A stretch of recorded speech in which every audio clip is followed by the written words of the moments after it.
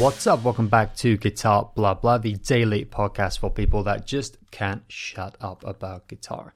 If that's you, then you're in the right place. And if you want even more guitar content, be sure to check out axesandblades.com. All sorts of articles, features on everything guitar, in particular interesting and unique instruments and the stories behind them and the people who make them and the people who play them.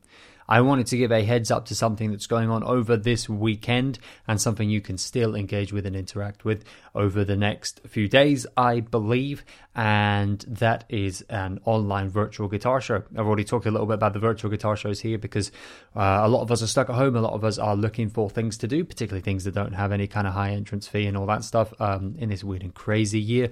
We are, of course, missing out on guitar shows. As much as that sucks, a bunch of us like going and checking out the workshops, master classes, and opportunities to play a bunch of guitars and gear that we might not otherwise get to check out that guitar shows provide for us. And one of my favorite guitar shows in the world, which is the Guitar Summit, which is usually taking place in Mannheim in Germany. Well, in this stupid backwards all over the place year, instead of just giving up and cancelling, they have put a huge amount of effort into creating the Guitar Summit webcamp, which is an online interactive virtual guitar show.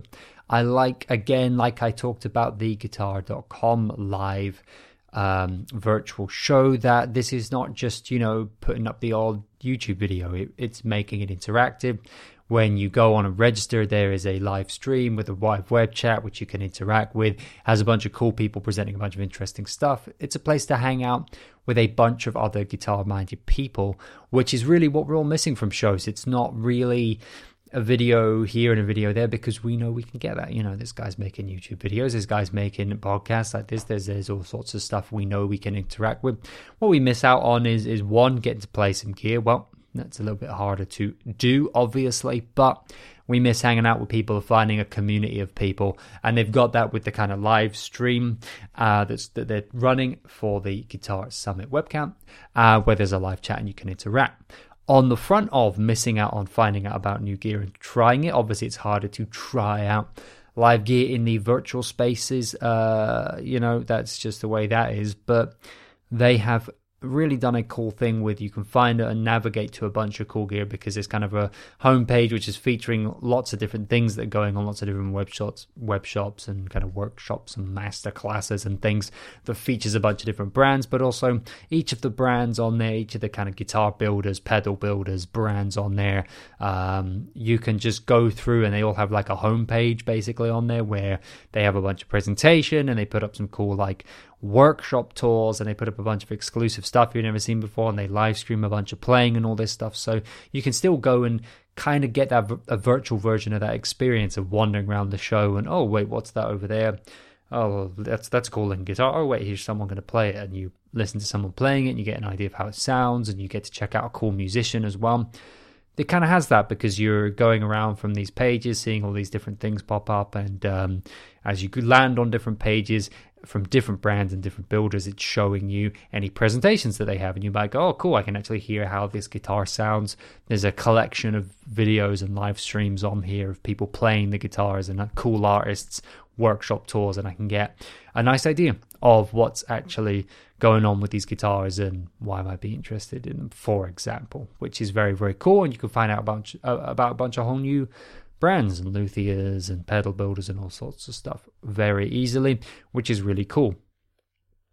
On the homepage, you will find a bunch of interesting things popping up, as well as the live stream. There are people streaming and putting up kind of workshops that range from like songwriting masterclasses. I believe John Brown was doing a songwriting masterclass. You've got Matthias Eklund from Sweden doing a kind of Line 6 Helix presentation, but with a lot of like songwriting elements, and he performs a track and talks you through kind of the theory elements of the track and how he built up the lead, as well as talking about the Line 6 Helix, which is nice. I like that personally when someone's talking about gear. I like it. And if you've noticed, if you've listened to this podcast for a while, I like to relate everything back to music and making music as much as possible.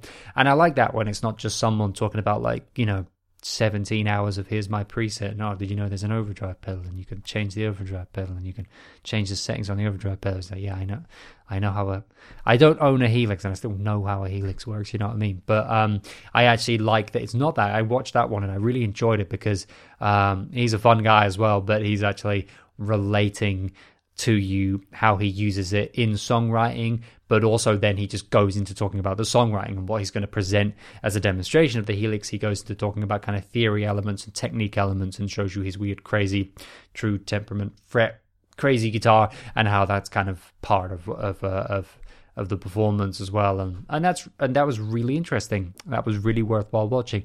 There's stuff that's on songwriting, stuff that is more gear focused, kind of artists showing you through kind of rig rundown kind of things, talking through how they use their gear as well. Again, in terms of songwriting, they go, oh, here's what I do live.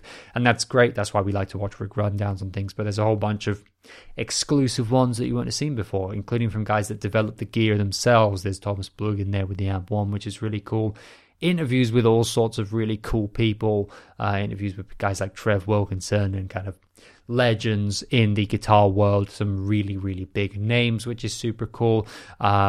Fluff, Ryan Bruce, if you know from Riff Beards and Gear, has an interview with Mike Soldano, which is great fun. And obviously the Soldano amps and the way they're coming back into focus because of the release of the new ones, and having that kind of, I believe it's with Boutique Amp Distribution, maybe I believe that's right. And so that's why we're seeing Soldanos back in the world. And obviously everyone who's into that sound is super excited about those because, I mean, the Soldanos have always been such a legendary sound. And it's great to see an interview with someone who seems like a complete super fan of the Soldano stuff. Ryan Bruce talking with Mike Soldano in a very chilled out way. It doesn't feel like a stilted interview. A lot of these guys actually kind of know each other already. They kind of have industry people interviewing industry people. So it's really chill. A lot of nice stuff that's great to like grab a coffee and sit back and you learn a lot. And a lot of stuff that, although, yes, we have interviews in places and we have people putting up lessons, a lot of stuff that even individually would not be happening without it being inspired and brought together by the event itself. So there's a lot of content here that wouldn't necessarily exist because it's kind of slightly outside the wheelhouse of some of the people doing it and not something they would not necessarily do without the event. So I find that really exciting and worthwhile that it's there. And of course, to bring it all together, like I say, it's a page where you've got a live stream, you've got things going on, and then there's new videos and new workshops and new kind of interactive elements popping up all the time, and then you can just dive in and start enjoying one and pop in and out, which is great. I think it's fantastic, and I think you can keep enjoying the stuff for the rest of this weekend and go into it. Go and dive back into it as well. The content that's still on there is still available. The great thing about it is you can also like go on and register on there, and it's free. You just like register and log in. It's not about buying a ticket or anything. You just go and register. I wanted to point it out as well because even if it's not people's things, I think it's a great conversation to keep on going here. Is even if we get out of this crazy insane situation we're all in and whatever, is that something that could, in a world in which, you know, perhaps people to some extent want to fly less, or, you know, if we're going to talk about carbon taxes and stuff, I know it sounds like a weird thing to say, but like I'm hearing more and more talk of that.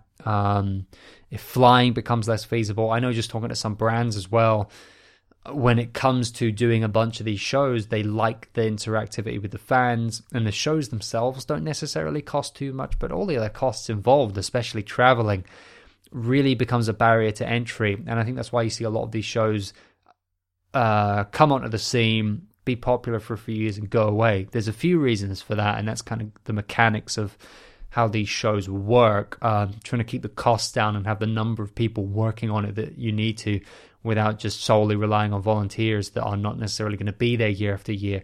It's quite difficult. And a lot of them do a great job, but still it's difficult to keep everyone interested and to keep the shows going. And part of that can be just keeping the brands coming back, because they do it a few years, they feel like they get something out of it. And then even though they love it, even though you run everything perfect and they give you a 10 out of 10 mark for how you've done and have no negative feedback or what to improve for next year, they still feel like there's just too many barrier to entries with the cost and with the logistics and the amount of effort that has to go into that.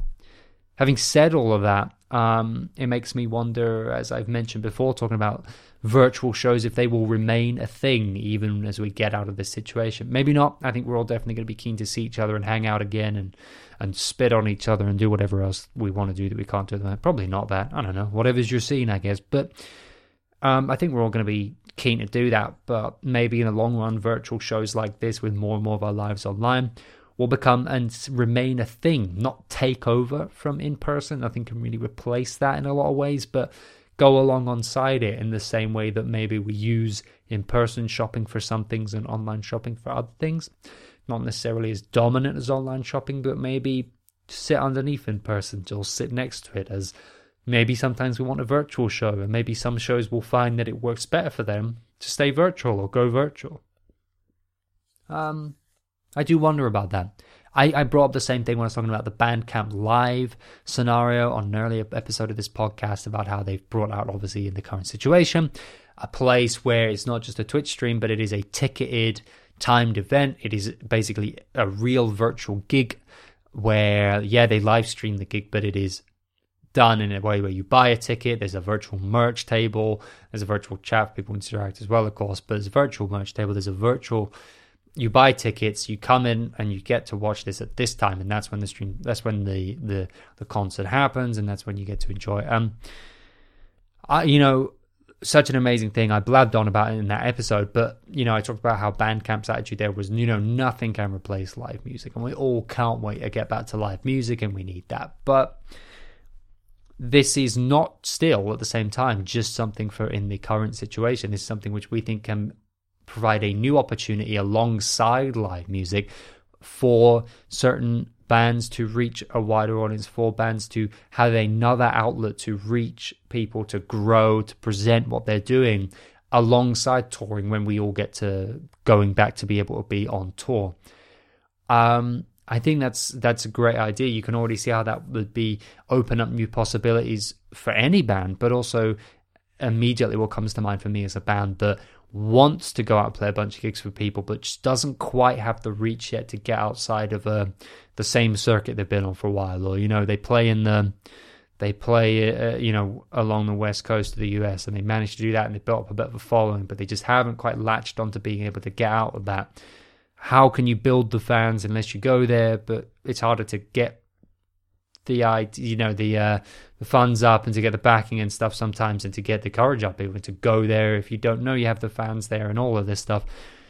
Maybe opening up with something like this means that you can build fans in places by live streaming some gigs, and then get a better idea of where you want to go play live, where it's feasible for you to go play live, shore up a bit of an audience in Europe in this example, and then you go, right, we had people tuning in from all these places. We had people becoming fans of ours and followers of ours and getting on the mailing list from buying merch at our virtual Bandcamp Live gig in Europe. We know that we could probably book gigs there. Let's try and get on support, or let's try and open up for a band, or let's book a few small dates of our own amongst that in Europe next year. You start to open up new possibilities. Or a really, really small band that can only really play local gigs, feeling we're ready to go to the next stage. Management options, things that are around just aren't for us, or whatever, aren't going to work out. They're not working for us. Here's a new model. It's not just already what we have with social media and things. It is another model in which you can specifically present yourselves as a live band, as a package of live entertainment, and how fans specifically looking for that can find you on there and go, oh yeah, I want to see these guys, and you can open up to the people who enjoy live music or are fans of live music who are likely to come out and see you, and that's a great thing. All of that I blabbed on about Bandcamp Live. There could be a way in which virtual guitar shows and virtual guitar experiences with online worlds becoming more and more part of our lives in so many ways, even after the current situation, might have a role to play. NAMM and things like this, people get a huge amount from that, but maybe the virtual shows will play a huge role as well, particularly if certain elements of the market, certain elements of what we're into as guitar people become more niche, or seen as more niche amongst the whole music industry and musical instrument industry and musical technologies and musical equipment industries. you start to get sidelined at some of the bigger shows, and you start to find that it might be less attractive for some people. What you get out of it might not be worth traveling all the way around the globe. And then you've got the kind of parallel to the example I gave with music, which might be a smaller brand wants to branch out more, is already using social media, but wants to specifically branch out in the way that shows offer, where you present your wares, you really put a display out there and you interact with people, have musicians play it as a demonstration. But to have the money every year to go to a Guitar Summit in Germany and NAMM at the US and Music China, it's just too much. Well, maybe we could do one show in person, whichever one is closest, and then hit some virtual shows that have a following in that area. That could be it. That could be a way to do it. So I'm wondering if for all these different reasons, parallel to the music, in their own unique way as well, virtual guitar shows, as our lives have so much more and more that is virtual, become something that remains relevant, that remains worthwhile into the future, beyond the current situation in which they've kind of evolved and developed. So anyway, that's kind of why I wanted to bring it up, as well as just letting you know that another cool guitar thing's going on, and that it's there and it's good to know about that. I kind of want to throw the thought out there. I want to hear what other people think, and I'm curious about what other people think on this, because one of my favorite things about guitar shows, some of my favorite things are things which are specifically you get from in person. And so I want to see those come back, and I want to keep going to them. I don't feel like it can be entirely replaced by virtual. However, the idea of more places around the world offering virtual elements or virtual shows alongside in-person shows from different countries and different areas of the world, I would really love that, because different shows draw different people. Sometimes I can't interact with them. You can't go to all these shows, even just the ones in your country. If you're in the UK, so many shows. If you're in Germany, so many shows. If you're in France, Italy, all of these places, they have multiple shows that even just I know about. Canada, the US, there's so many shows. And obviously, if your country is a big place like the US, saying there's a bunch of shows in the US is kind of stupid anyway, because, if you're, on one coast and there's a show on the other coast, it's 6-hour flight or whatever. It's just not relevant to say that, so many shows you could go to. You can't, cost-wise, time-wise, all of this stuff. It's not feasible. So I do wonder if to with our craving to be connecting as a community and get to explore as much as possible, if virtual shows could have a lot of interest going beyond the current situation, even with people like me. I love in-person shows.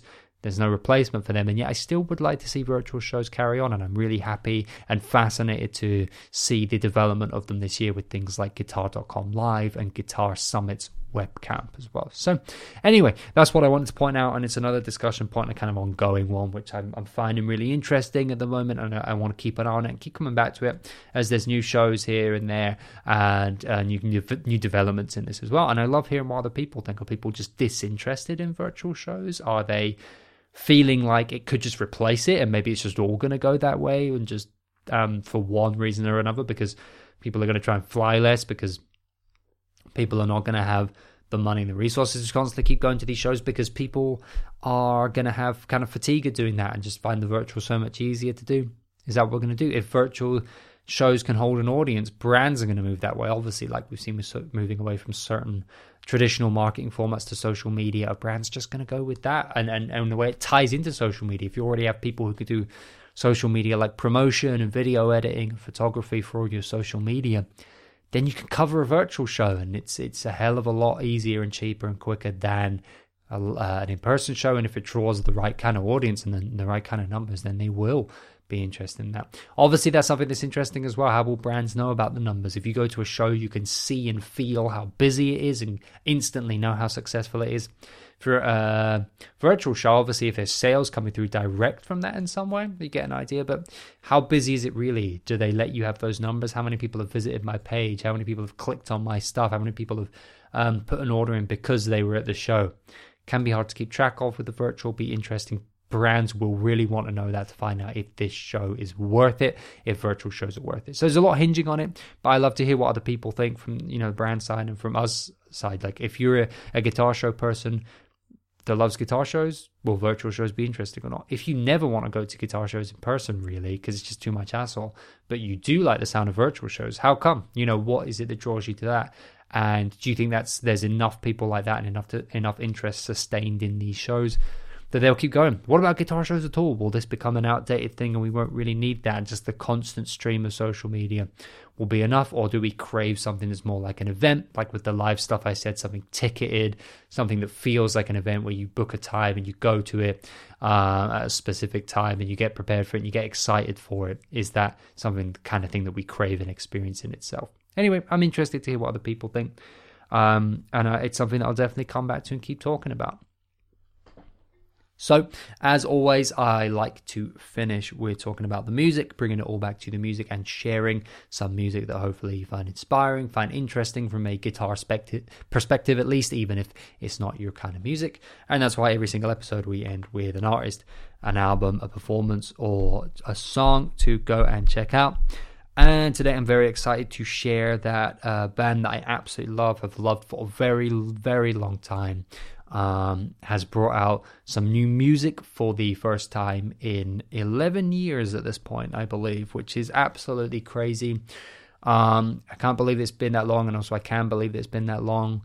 I did know that they were still around. They hadn't kind of gone away or broken up as a band or anything like that. I did know that they were still around, and I caught kind of something where like they'd played some small club shows near to where they were, maybe like at the very start of this year, very end of last year.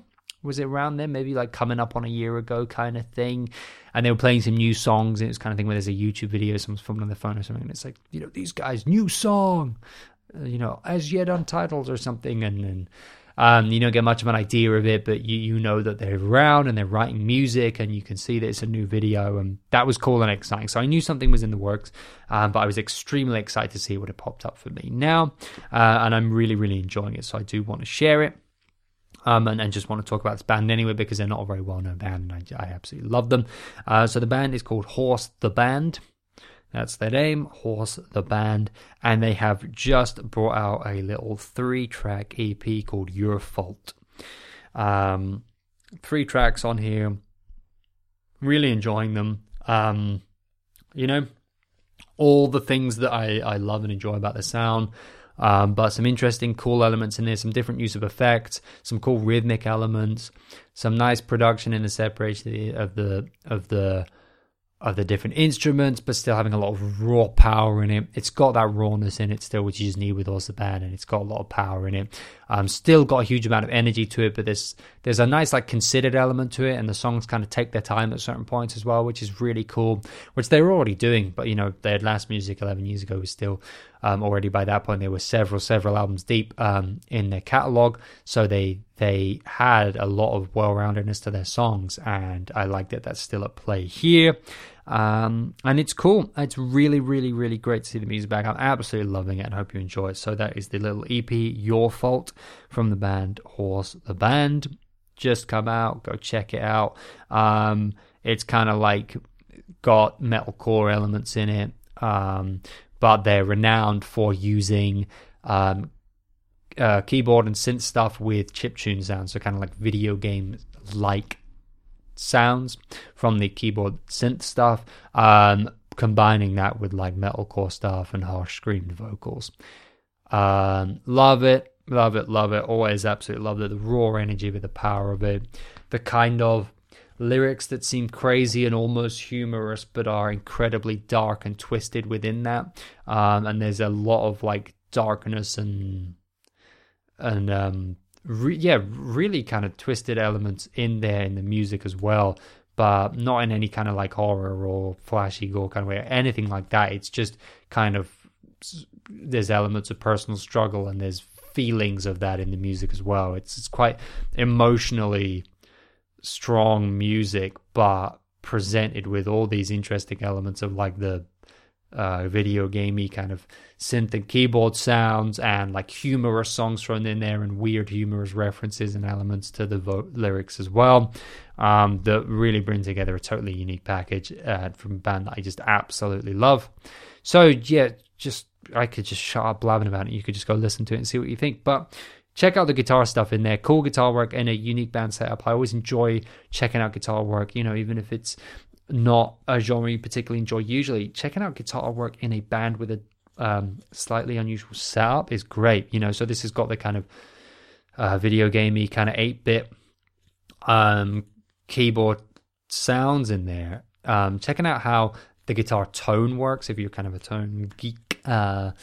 Checking out how the guitar works in the mix with that kind of sound. It's very different. And so checking out how the guitar works, and it's really cool. How it works from a songwriting element as well. Different song structures come out of that, but also just you're interplaying with an instrument that's doing something different and working differently to a usual setup, and so therefore it works when the unit comes together and they combine how they write songs, including as the guitarist. So really cool and worth checking out for that reason. But I absolutely love Force the Band, or have done for a very, very, very long time. And so I hope you enjoy going checking it out. But even if you don't, go and listen to some music that you find inspiring. Go and play a bunch of guitar. Look after yourselves, look after one another, and as always, I will catch you again tomorrow.